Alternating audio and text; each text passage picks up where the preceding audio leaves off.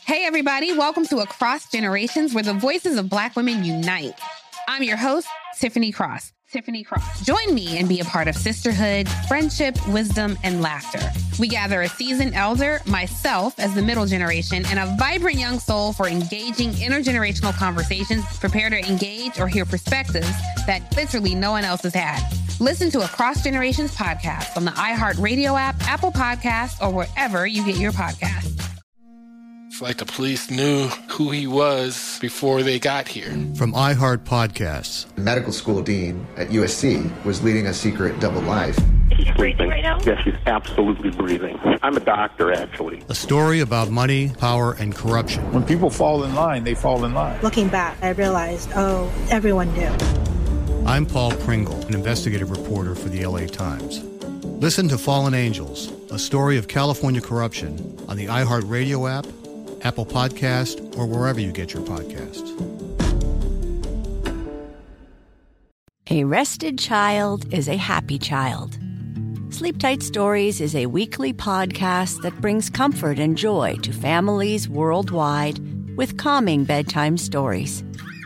The stories are relevant to children and spark wonder without overstimulation, so they can fall asleep and stay asleep.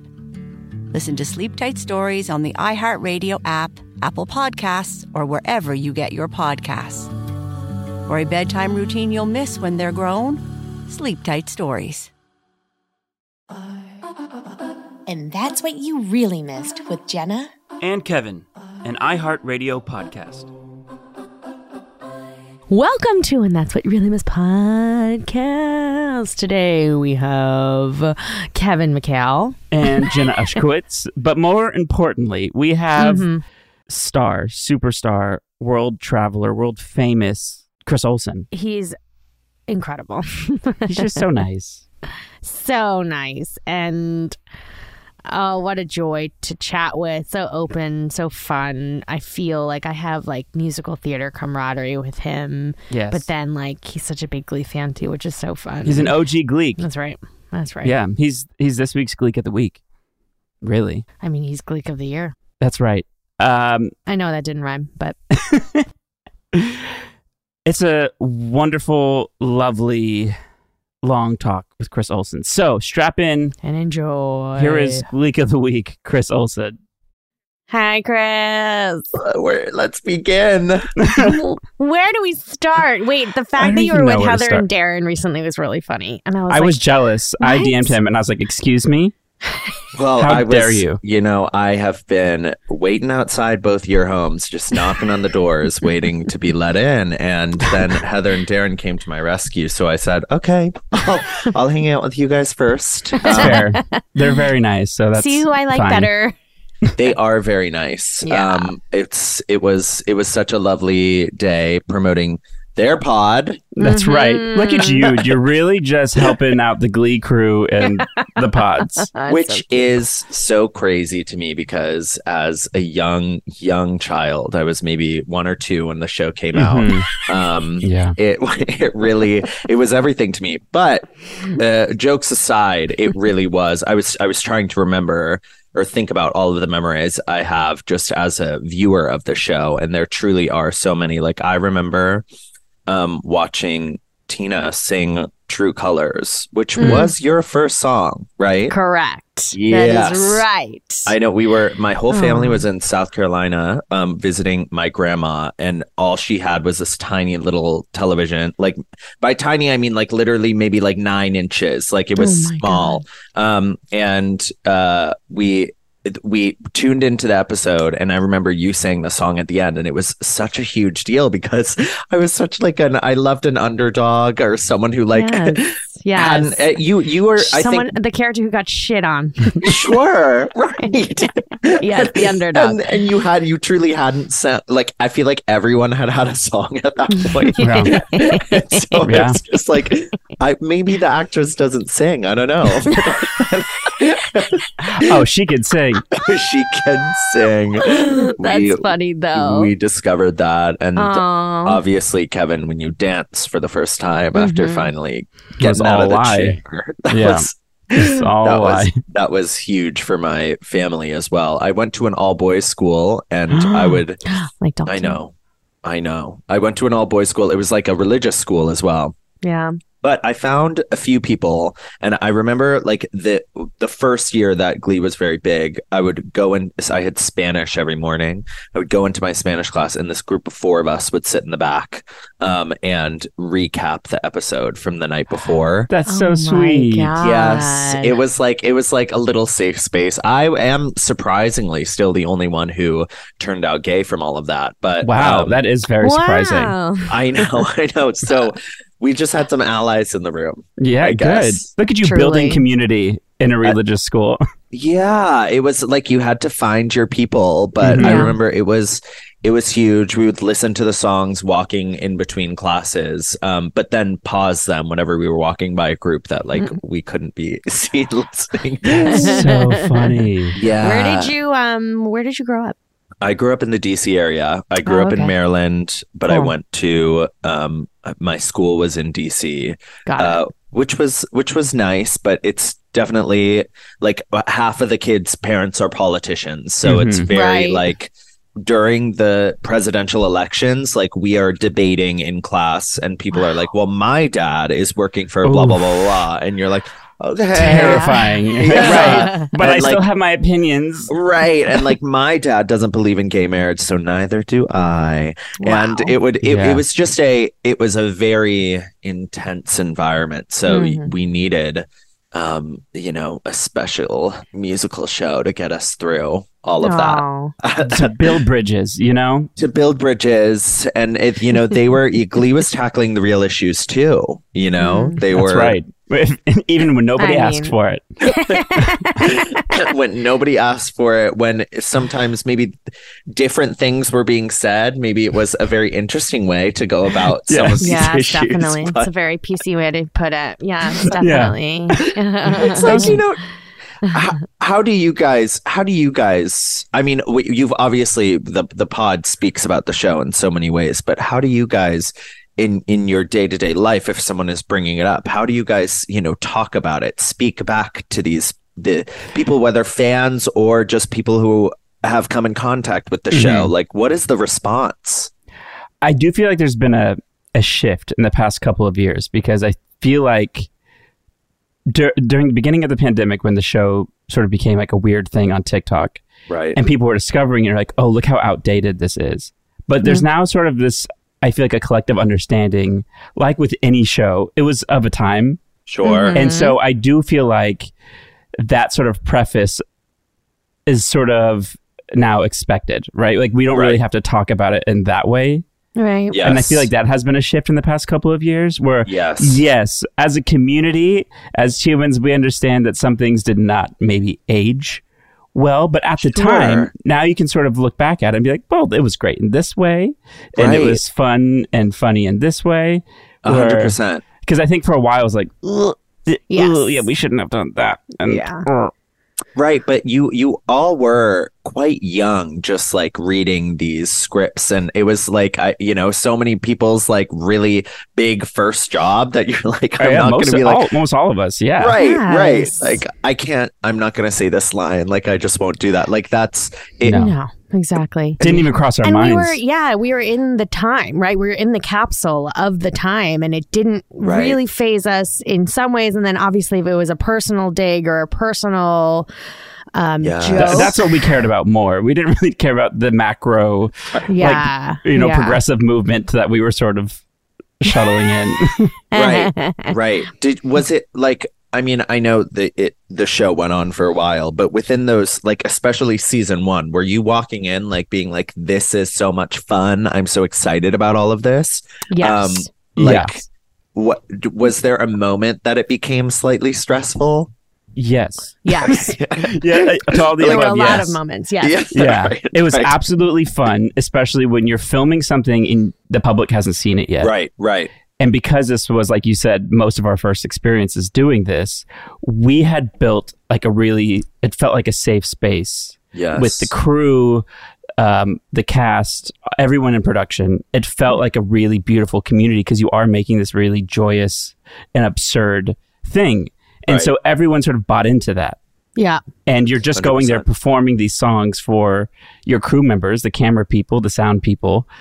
And we were having the time of our lives. Like, we're getting paid to go act like clowns and paid more than we'd ever been paid before. Right. Yeah. Like, we were on all a massive so budget, broke. you know, film in Yes. Hollywood or a TV show in Hollywood. We were all really broke. Right. But yeah, there was a turning point when the show started to hit. The songs started to hit the charts. People started to get really famous. Like, it all hit at once, and then you couldn't turn your head without seeing us somewhere.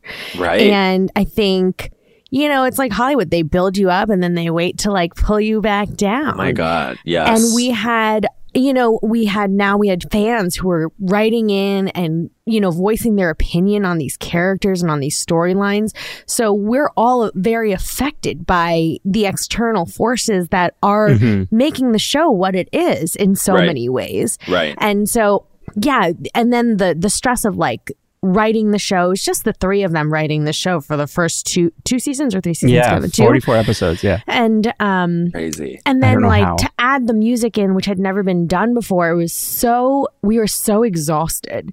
And you don't know how to say no. You can't speak up for yourself or you'll just get fired. And I think that was on every level too, where opportunities, and I think you can probably relate to this, Chris, like your life the past couple of years, where all of a sudden all these opportunities are throwing themselves at you. And I feel like for us, when we none of us had worked that much prior to this, we're like, how do you say no? And so when you're all of a sudden launched in this position, and I think that goes to the directors, the writers, the creators, and the cast, like we just yes to everything. If we have any time, we have to do this, because who knows how long this is going to last? Who knows if anyone's going to care about us in 6 months? And so, and I think that happens on the show level too, where people care. Oh, people are saying this thing. Maybe we'll write that into the show and send us everywhere to perform everywhere and do that sort of thing. Right. But enough about us, more about you. I'm truly such a fan. So I have all of the questions for you guys too. But yeah, I mean, off of what you were saying as well, I still definitely struggle with saying no to so many things, because even though I guess I've been on social media and doing the stuff that I've been doing for like 3.5 years now, it's still, but like that in the grand scheme of life, still you have no idea how much longer that's going to be after that, you know, so I always say yes to things because I'm like, ride the wave while you can and keep it going while you can, to the point of, even if I am literally barely fitting things in, I'm going to make it work somehow, because yes, there's going to be a lot of stress, and yes, it's might be at the expense of like exhaustion, but sometimes it feels really good to get those things done. And then you reach a point where you're like, okay, now I really need to try to take a break, but sleep. But then I struggle with giving my literally structuring a break for myself, and then being in the break and not knowing how to relax. Yeah. Do you feel guilty? Yes. Like I sometimes I would get where like if I say no to something, like riddled with guilt of like, either the experience or financially, or if you have a couple days to yourself, like, well, I know all the things it took turning down to have this time. Right. No, 100%. I went on a really long vacation for the month of June, and within the first few weeks of the vacation, every day that I was on that vacation, and what's I guess kind of different of my work versus like if I were on a show is I can do it all myself. If I want to create something, I can just do it right here, and it's on my phone. So every day on that vacation, I kept thinking like, I need to earn this day of vacation somehow. So I better like make a good video, or I better do this. And then it was like, no, the whole point of this was that I have worked a lot, so I have earned the vacation, so you can rest a little bit. But I just kept thinking, no, I need to earn it. And then there's the whole thing of, you know, I've worked many other jobs as well. So I'm like, it's not, why are you telling yourself you need a break from like making a video for a day or something like that? That's the easiest thing you could ever do. And then, so you just, it's this constant cycle of, now that I'm doing the thing that I really love, Right. It doesn't mean it's not still work, but I hear the past version of myself that's like, it isn't work. What are you talking about? Get up, do the thing, create something. Right.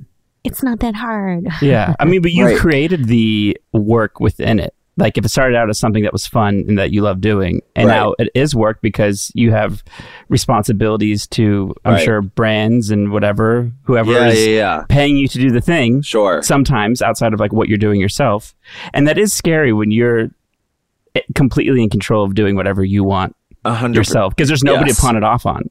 Yes, that's the other thing. Like if I, like with a show like Glee, you have you're like, the writers. We have a boss. We can't. Our schedule says we can't do this because we're contractually bound to be here. Right.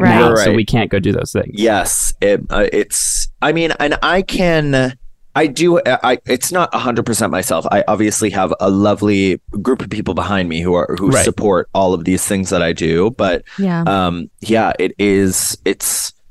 it all happens essentially like in my apartment or whenever I'm home. And I think that is another just like weird part about it that I've tried, that when I talk to friends who are on shows, there's that slight like disconnect, not between us, but between someone who's on a show versus someone who's doing social media, is like people are just seeing me on their phones. So it feels like I'm like one of their friends, which I completely appreciate. And that's what I love about it. But there's when someone's on a show, there's so much more structure to it.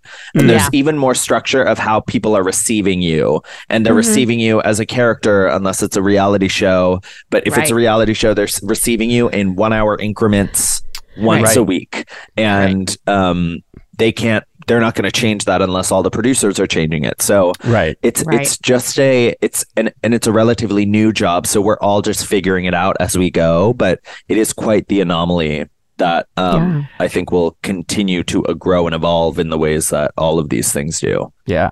I can't imagine.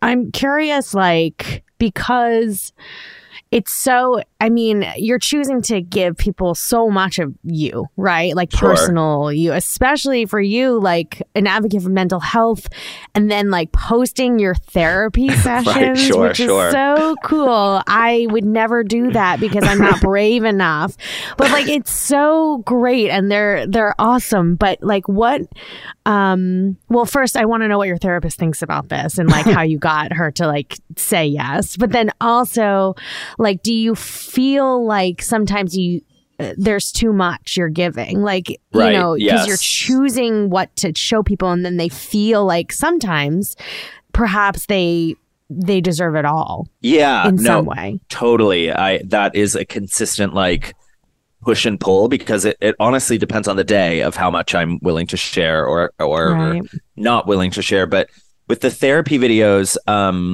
I had recorded like therapy back before any of these videos happened, like before I posted any of them, because I do think it's kind of like a form of journaling in a way. You can like, you are able to reprocess everything that you said and processed in a new way afterwards, especially if it's like, I have therapy 2 weeks later, or if there's been a break in therapy, I'm able to kind of remember what was happening in that moment. But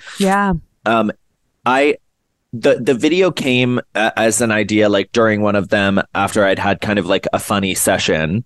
And I think there's a lot of people who think therapy is consistently deep. You're always crying, and it's always something that is like near trauma. And I'm like, it is.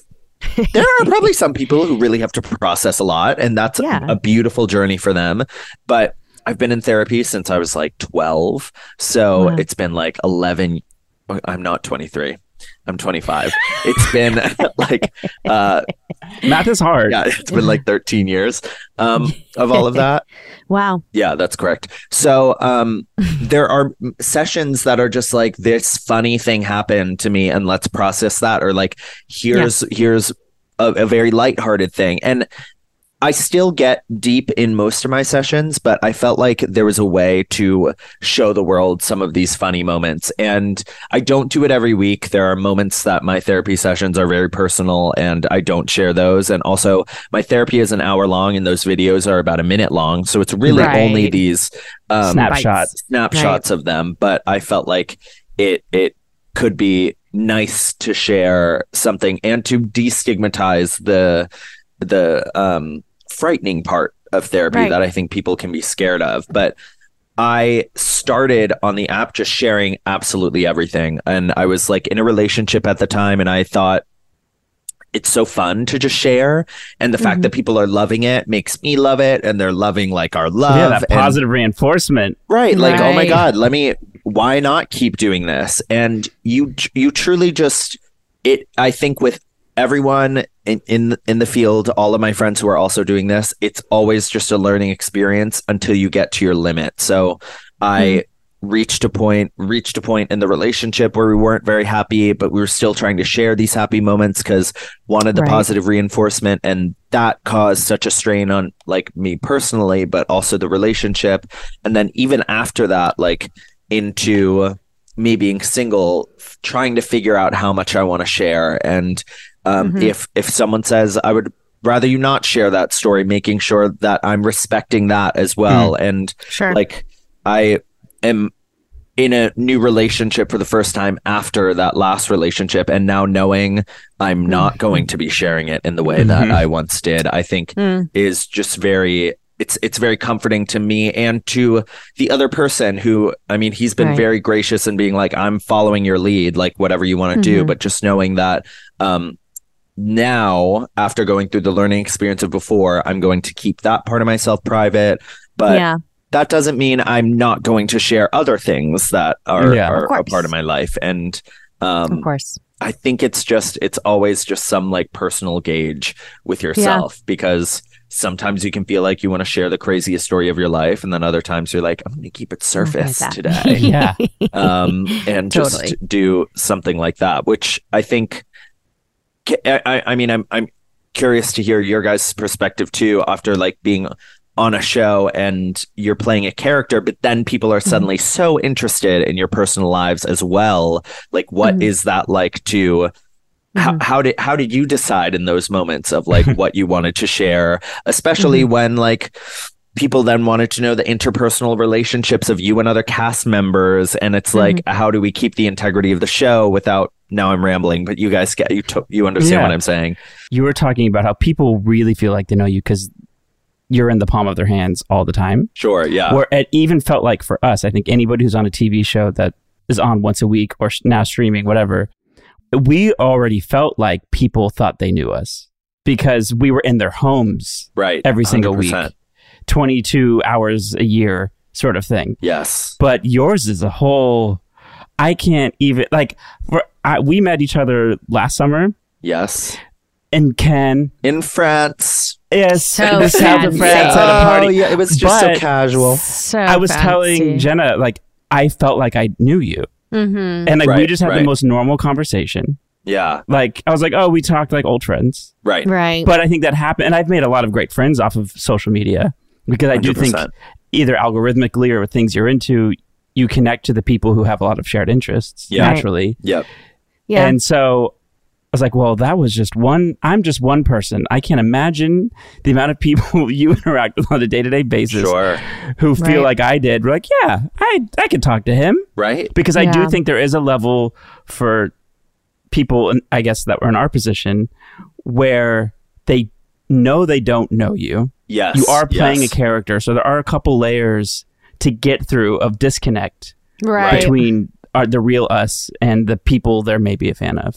Yes. But then there's even more curiosity, right? Because they do spend, every Thursday they were in their living room in their pajamas with their, cat and their ice cream and like watching us, feeling like they know us. And then they see you on the street and they call you Tina and Artie and they're like, oh my God, you can walk. And so there's this like exciting mystery about it.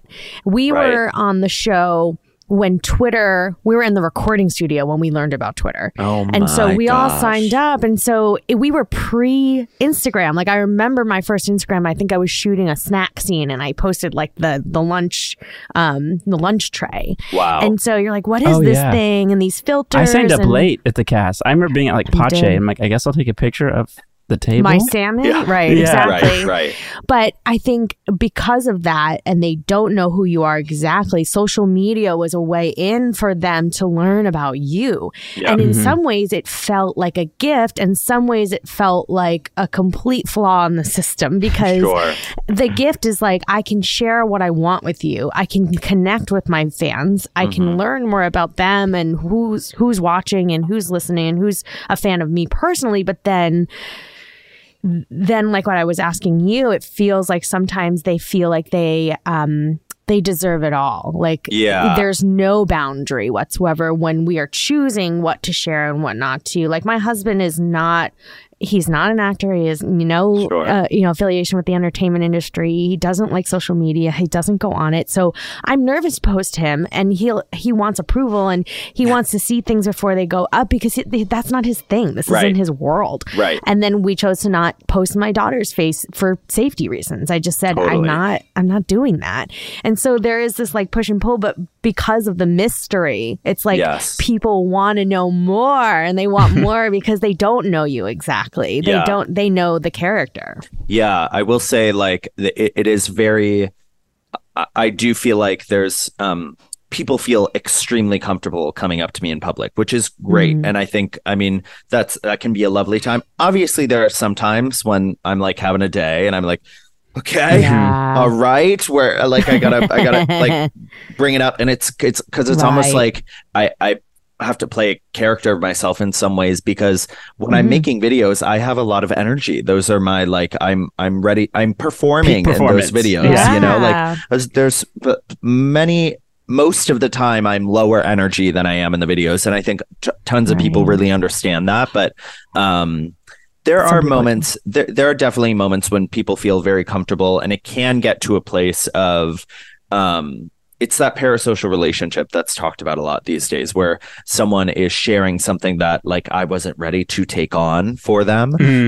But but I'm also going to do my best to hold the space, because I'm not going to make someone feel bad for sharing that something like really affected them in a good or bad way. But like those same people sometimes will tell me a story about like, because if I'm friends with a musician, they'll be like, oh, I saw that person, but I was too scared to go up to them. Or I saw that actor, but I was too scared to go up to them. I don't think people are really too scared to come up to me because they feel like they know me. But if they saw, and I am not comparing myself in like fame levels to any of these people, but if they saw like a Tom Cruise or like a Meryl Streep out there, they're not going to run up, because it's like, oh, that is not, we like, they don't even have social media, you know, that's they are characters to them, and these people love them, but they don't know how they speak or talk or like kind of go about things in their daily life. So I feel like there's a little bit more of a barrier, which I think is there's no like wrong way to go about it. And I would love to, I think, maybe have that barrier at some point, but also I still very much enjoy the way that I have gone about it as well. I think it's just now with the social media becoming such a thing, those walls have been stripped down a lot because people are sharing so much about their everyday lives. Right. And it takes a special type of personality, I think, to have that perspective that you have, where I think it could throw people really terribly, but also, you know, to recognize like, oh, this is with success, this has happened. Sure. I mean, and sometimes you're going to have bad days. I'm not going to be in the mood, but you know, I have to remind myself that though, most days, like there are days, or if I start feeling uncomfortable because I can like feel someone taking pictures in public or something like that, which is like, yes, people should ask people to take a photo. Or if I'm walking through somewhere and I feel whispers and people talking about me, it's like, I literally have to remind myself, like, no one is no one is out to get you. Like they're I all, do that too. Yeah, like they're excited. These people are excited, but I think it probably goes back to, if I want to like therapize it, it goes back to like childhood and maybe me like walking through the halls and feeling like I hear bullies talking about me. I'm like, any whispers about me must be bad. But now we have to like reframe those somehow. Yeah. Yeah. No. If you figure out how, can you just... Yeah, I think it's just constant reminders. Yeah. It's true. It's so true.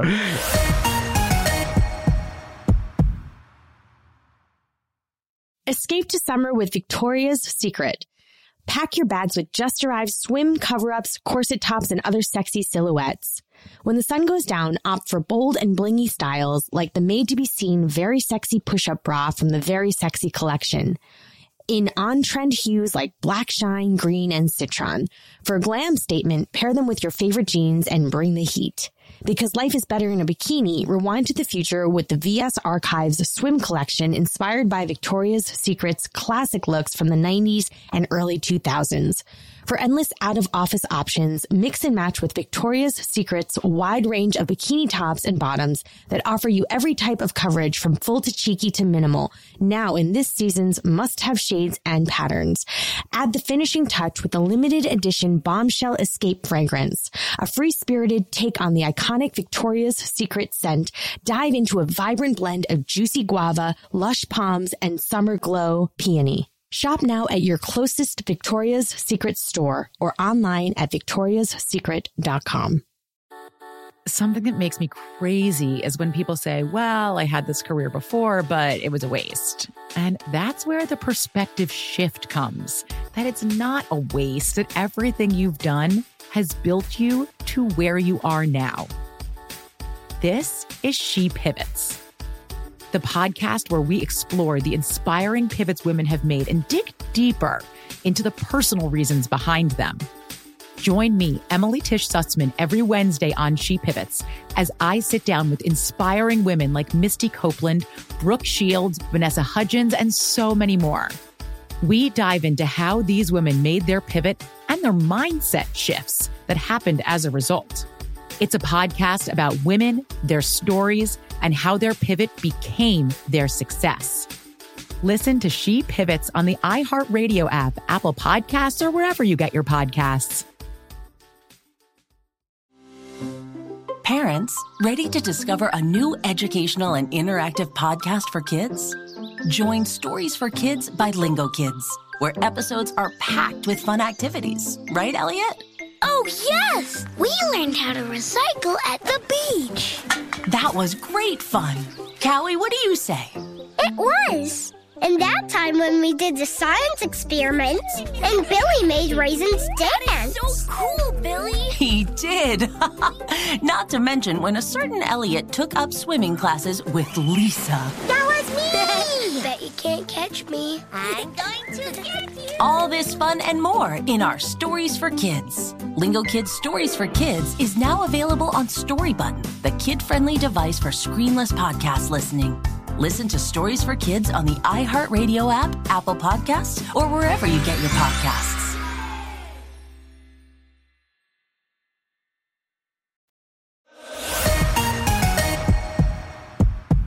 You went to Boston Conservatory. Oh, I did.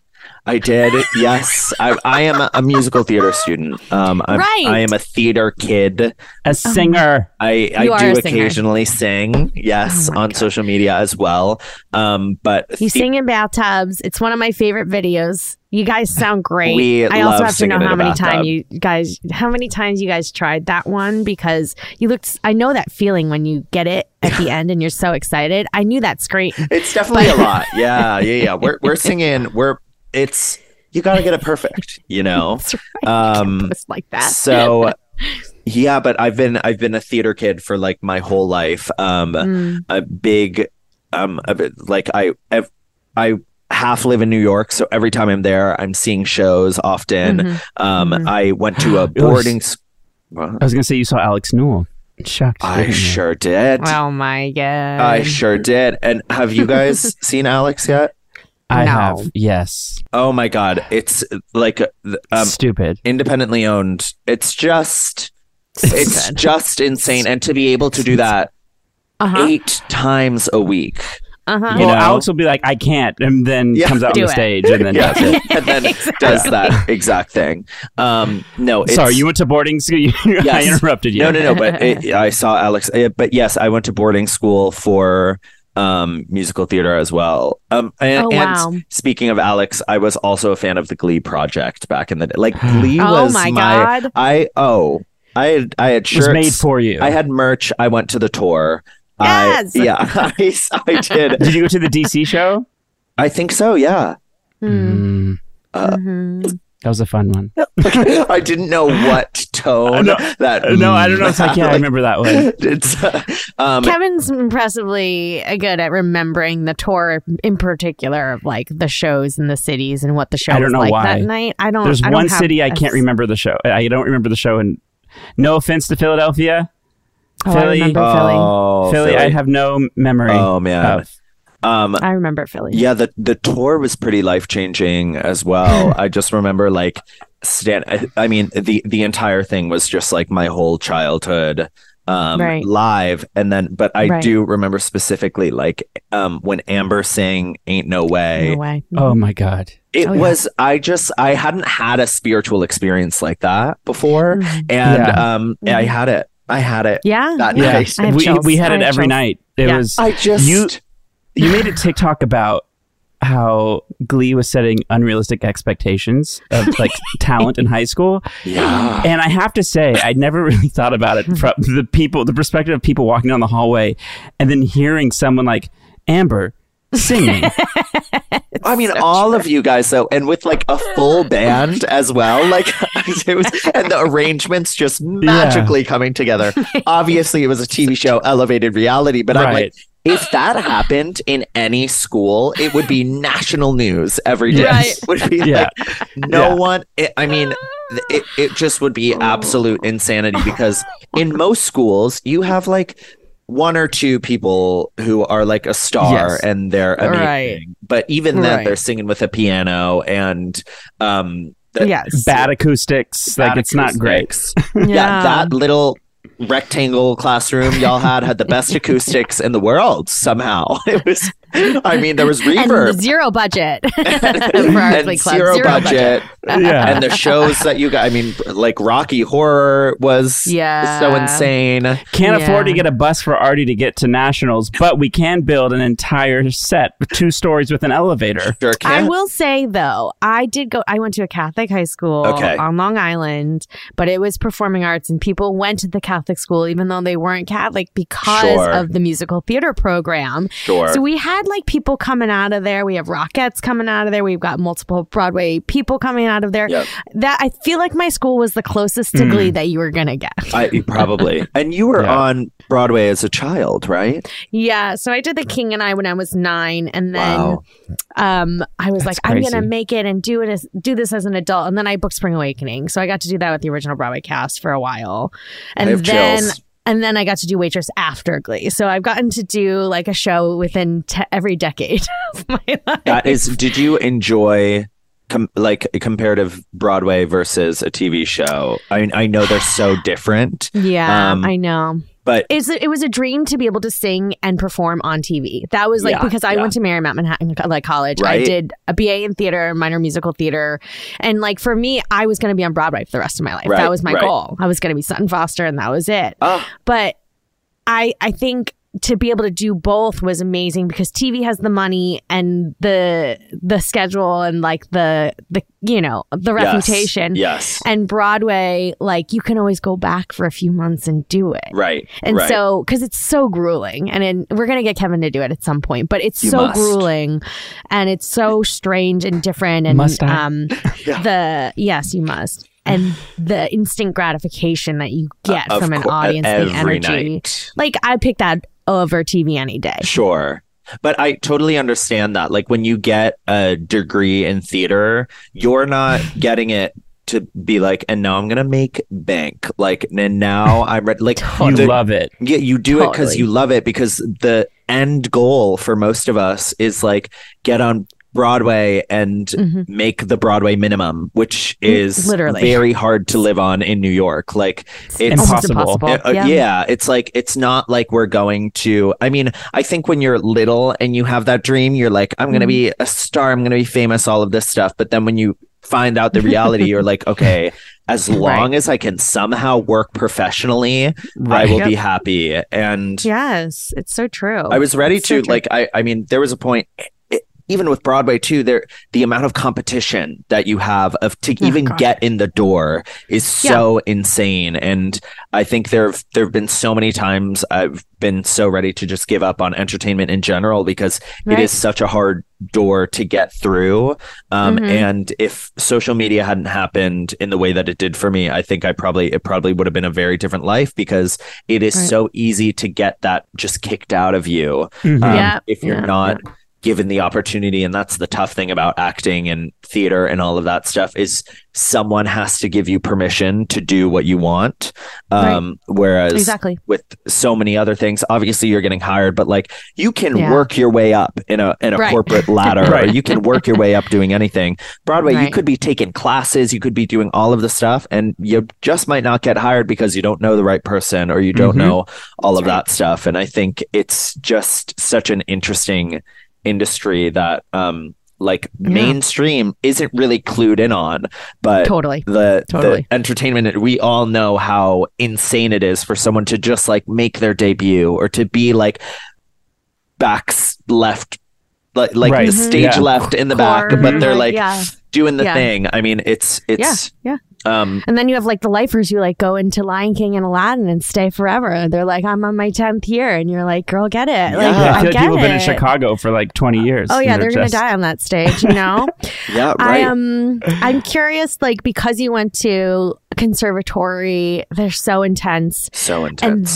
And then, like, was the goal Broadway? Like, was the goal to be famous? Like, what was the goal for you? And then to become so huge on social media, what was that like pivot for you to go like, okay, this is my life now? It was really strange. I think, yes, initially the goal was like be on Broadway, or it really was just be able to maybe make a living as a performer in some way. I was also, while I was there, I was like training to be a group fitness trainer, because I was like, that's going to be my job as a fallback. The day job. Yeah, I was like, I got to do something to, I mean, there are so many people who like work in theater and obviously are this food industry or like fitness or something like that. So I was like, okay, I'll try doing that. But it was halfway through my junior year that the pandemic happened. And so we were pivoting to online musical theater classes. So I was in a room like smaller than this one I'm in right now, like with a chair trying to do ballet. Like the chair was my bar, or like doing a monologue. Like, and I mean, it's like, I guess it's kind of like a self-tape, but like singing a song, but to like all of my classmates on Zoom. And it's just, it is not, it felt, all of my creativity in school had left me. I was like, okay, this feels horrible. It just feels like work, and not work that I'm like interested in doing right now, especially like doing a scene with someone through Zoom. Oh God. So I downloaded TikTok halfway through, because not halfway through, in April. So like a month after the world kind of shut down, and was like, let me just see what's going on here. And there's nothing else to do. There's nothing else to do. And then I found it was a way I could be creative and have a little bit of creative outlet. And then like summer happened, and I kept making videos over the summer. And at the very end of the summer, right before the start of my senior year, I started gaining a following, and I was like, okay, maybe there's something here that I can do to finish out school. I'm it's probably it's not gonna last forever, but we'll see what we do. And then it just kept kind of growing in different ways, and I kept finding new ways to have fun and be creative on there. And so that also, I think, like reinvigorated my love for performing arts, and it made me realize that I could do it, because I think I was so close to giving up on all of it, because auditioning, I had just done, I think a month before the pandemic, I had just taken a megabus at 12 a.m. from Boston to New York for the Hairspray tour open call. Dark. Yeah, very dark. I was in line in front of Pearl Studios at 4 a.m. My audition ended up happening at 3 p.m. So I had been there for 11 hours and then had to immediately get on a train back to Boston to do rehearsal for The Drowsy Chaperone that night, where I was in the ensemble. So it's like grind. It's grind. There's such a grind. There's almost no gratification from it until like the very end. It is such delayed gratification, which I think is really wonderful to work for a lot of things in your life. But there was like near no gratification. I ended up making it pretty far in those Hairspray rounds, and then everything shut down and the Hairspray tour didn't even. God. They did end up emailing me like 2 years ago, being like, "Would you still be interested?" And I was like, "I don't know if I can do that right now." They come crawling back to me. Oh hi, I'm actually busy. I'm so busy right now. But wow, I was very close to giving up on all of it, and I think getting a platform and getting that positive reinforcement, especially on videos where I started singing or videos where I was like talking about, my past in performing, made me realize like, yeah, that's definitely something I want to do and want to experience at some point in my life. And it feels closer than it was when I was just in school doing nothing. Sure. Because, but it can be hard when you're in a conservatory or in a program where there are so many talented people. And there aren't just those talented people in your program. There are talented people around the whole world. Yeah. And there's almost always someone who can do what you're doing a little bit better or a lot better. And it's so easy to talk yourself out of it. Right. You're just like, oh, well, there are 3 million people here that are way better than me. Why am I even doing this? There's no chance. Exactly. And that doesn't mean that for people who are listening, that doesn't mean that means you give up, because if they're doing it better, you can do it differently, or you can offer a completely different perspective on it. But find your own way in. Like now you said it feels closer now. Like you have found like a different way to approach it. Right. Yeah. Right. Like it's, it can be hard for all of us who are not connected in the industry already from like birth. And I know it can be a little discouraging when there are so many people who you see, especially with social media. So many of these people who are successful on social media are so young, and I can't imagine being like a 16-year-old or like even younger and seeing someone else my age making millions of dollars, moving to LA and being like, that is what my life should be like, because it's not. And I'm honestly so glad that my life wasn't like that at 16, and that most of this stuff happened at 22, which is still young. But I think just having that little buffer a big difference of all of that. How old were you both when the show started? 23. I was 23. 20. You were 20? Yeah. Yep. Wow. 20 and 23. Yeah. Chris Colfer was 18, 19. 18, 18. I mean, that's all of those ages are so young to be like thrust into that. Yeah. I do think like because it was an ensemble, we were all young. There was a lot of shared experience and like protectiveness. So I do think we had that benefit of relying on each other and that shared, like, oh, we're all going through this together. Right. And we had a boss, again, like you said, like we had, the studio to answer to. There were executives and, producers who were all there to kind of guide the way for you versus like, people like you who are hitting it like overnight, gaining this huge following and then going like, what do I do with this? Because now you're running like a business. Yeah. Like you're running your brand, which is like, you weren't taught how to do that. No. And it's a learning experience. You're literally going to school for, performing arts 3.5 years ago. And then all of a sudden. And no one, I mean, it's impossible to like learn the business of any of these things without being in it. Like, totally. I mean, even down. Then you make mistakes because you're learning as you go. Right. Like down to the mundane things about like doing your taxes as like a performer is like, am I going to go to jail because I'm not doing any of this like correctly? But I like running the brand of me, running my coffee brand, Flight Fuel. Like there are so many even just the business of like figuring out how I'm going to next, like create the next video or work with the next person that I want to work with. I think it's a lot of figuring it out myself, being able to ask for help, I think is a really important thing. And but giving myself so much grace along the way that like if I'm not doing something perfect, or if I could improve on something, just knowing that like that is okay that I didn't do it right the first time. Neither of my parents are in the industry. Like a lot of my friends my age aren't doing the exact same thing that I'm doing. So I'm really like just taking it day by day and learning along the way, but allowing myself to give grace when it's not the perfect thing. Well, you're doing damn good. So thank you. Kudos to you. Thank you.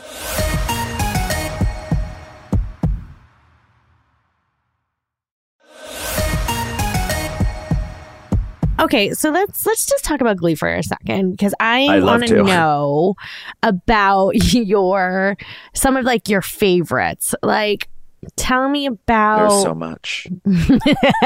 Well, for example, you said you go to the gym and listen to Glee songs. I will. And so I think. So do you have what is that playlist? Glee go-tos? Right. Well, and I think you maybe responded to my story last year about because Gleecast was my.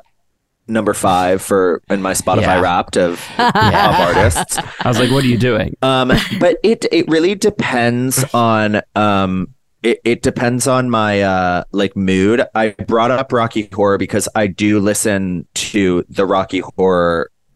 Wait, what is the title of that album? Rocky Horror Rocky Glee Show? Yeah. Oh, yeah. So that is the one.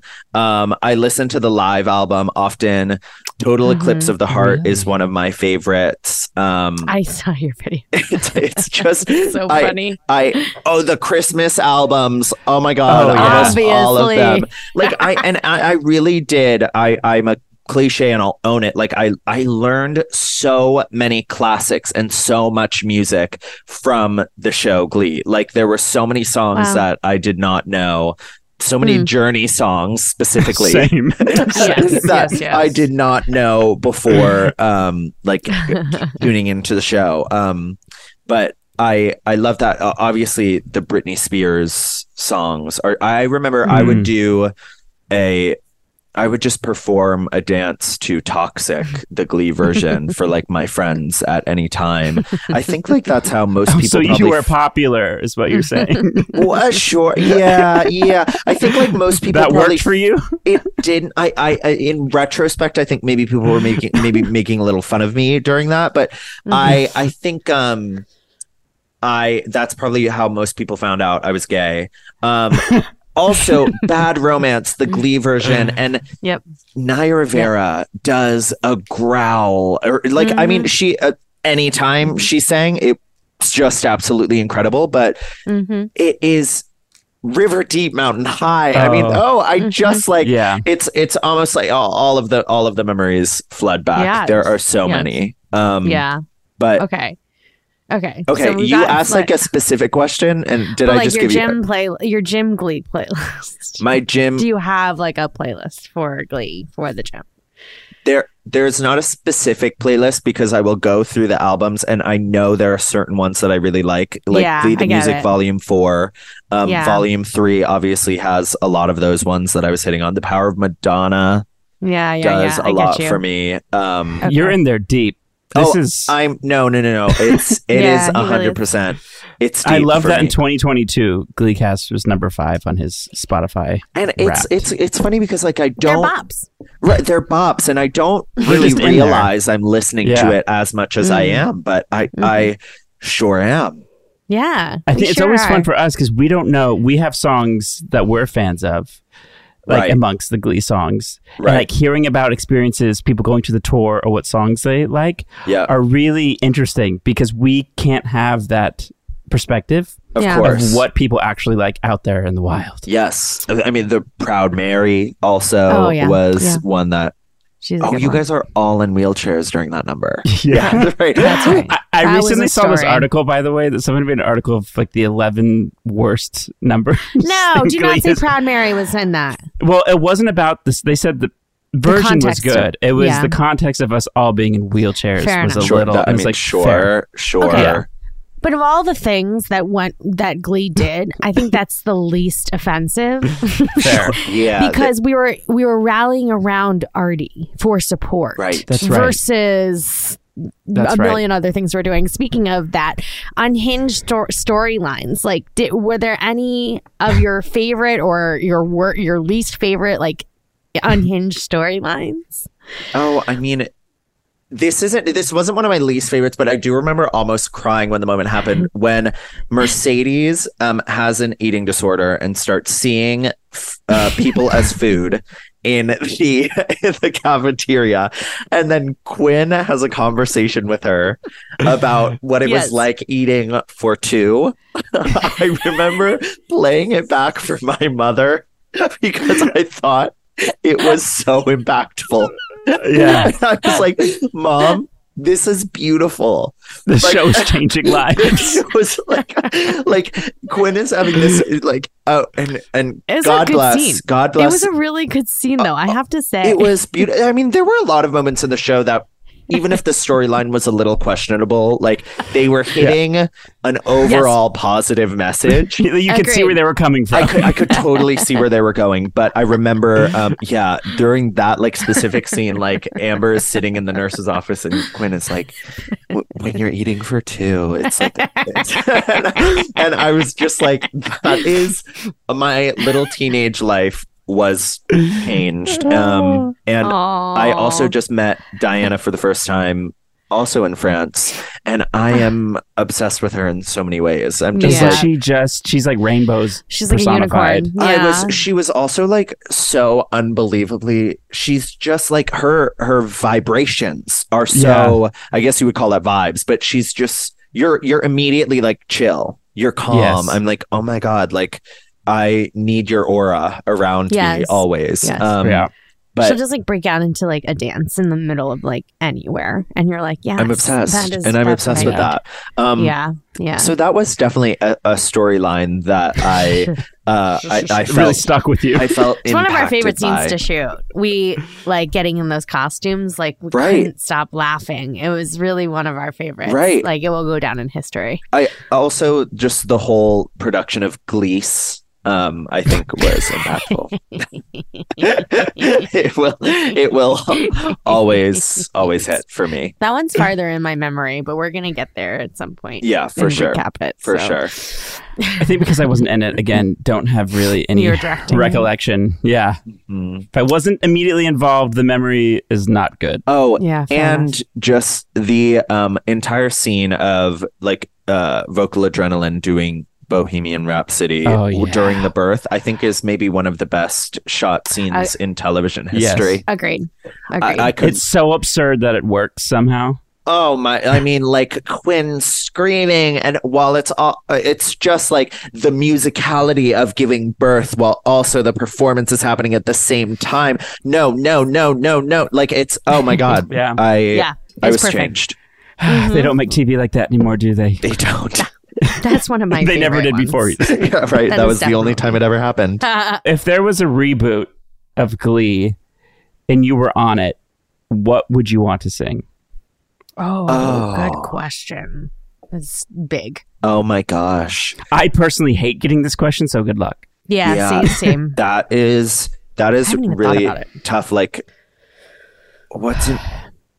Okay, so Tina, I give you an example. Tina, we decided would be doing like Lavender Haze or Mastermind. Oh yeah, 100%. So you can pick a Taylor. It would definitely be a Taylor. I don't feel I would be too scared to do a Beyonce one. I feel like I could just never do it justice. That's how I feel too, even though I would want to do that, but I couldn't touch it. Right. Like maybe like I would do some poppy moment like Blank Space or the entirety of Harry Styles' last album. Yeah, I could also like I would probably do like a One Direction song. I would want to do a group number though, because I feel like my favorite things to watch were your guys' group numbers. Because they were just so Story of My Life. So yeah, right. Like let me do something like that where it's like a heartwarming moment, but I would also just want to like, I don't know, serve and do something really fierce, like wearing the costumes that you guys did during Bad Romance. Like give me something like that. Yeah. That was an intense. We met the fan, by the way, like a really big fan recently who bought like a ton of auction items from the show, and he was like, I have your Bubble costume, and he has my puppet. Oh my god, I think his name was Steve. The Bubble costume, that was like one of the best as well. Like it was what a costume to wear. It was a lot, but it was great. Yeah, at the end of the day, you guys were, I mean, I would assume so, you guys were singing all of your backing vocals as well. No. Okay, heard. We would do the occasional background if you were doing a lead vocal. So if you go to the recording studio and, you know, like Bad Romance, I went and recorded, and then like they would have me do backgrounds on the chord, like that they would kind of push to the top. But no, like Somebody to Love, none of our background vocals. Also, none of us are capable. We had an amazing team that Tim Davis, who was like our music extraordinaire, he would go and he would do sessions with his like set background vocalists, and they were unbelievable. Like and they professional would have to like singers do these that overnight. were just so they could learn it, they could hear it once, they would teach them all these crazy harmonies and just do it. Where if we were doing it, and we did sometimes more in the first season, we did do more backgrounds. But then with the schedule, there just was not time, because we would go into the studio and record a full song in like 45 minutes, the leads. Oh, I mean, you guys must have been in the studio like almost daily for some of these things. But it became such a sort of a conveyor belt situation where you were just pop in, do your thing. Wow. And then you had those studio singers also. Each of us had each of them played a demo us. vocal. Yeah, so then they would do our demo vocals. So then we also learned each other's voices in that way. So then we could go in and lay down our leads quicker, because one, we, if we had time, learned it beforehand, but also they usually sang it in a style that reflected our voices. So would there be times you're going into the studio like not really knowing the song, and you're like, well, gotta churn this out right now? Oh yeah. Wow. Yeah. I mean, just gonna go line by line. Yes. Absolutely. Play it again. But, which ruins us for if you're doing music post Glee. Right. Like my expectation now is, so I'm like, how come they're not? I'm like, I have to sing a full song. I'm like, come on, give me.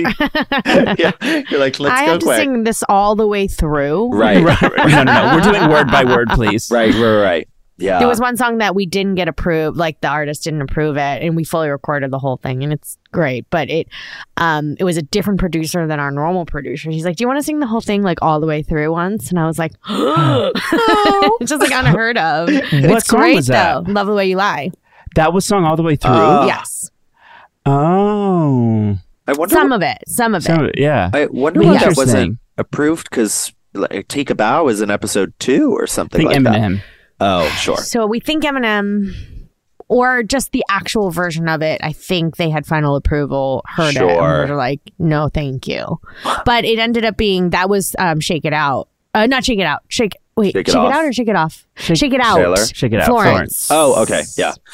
Yeah. So it ended up working out, because I love that song. Love that one.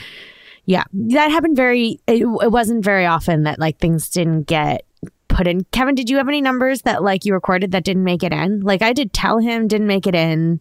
I did one. And I'm actually going to text Adam after this to ask if they have it, because I wanted to hear it. It was a mashup. I think it was Lady Gaga and Usher.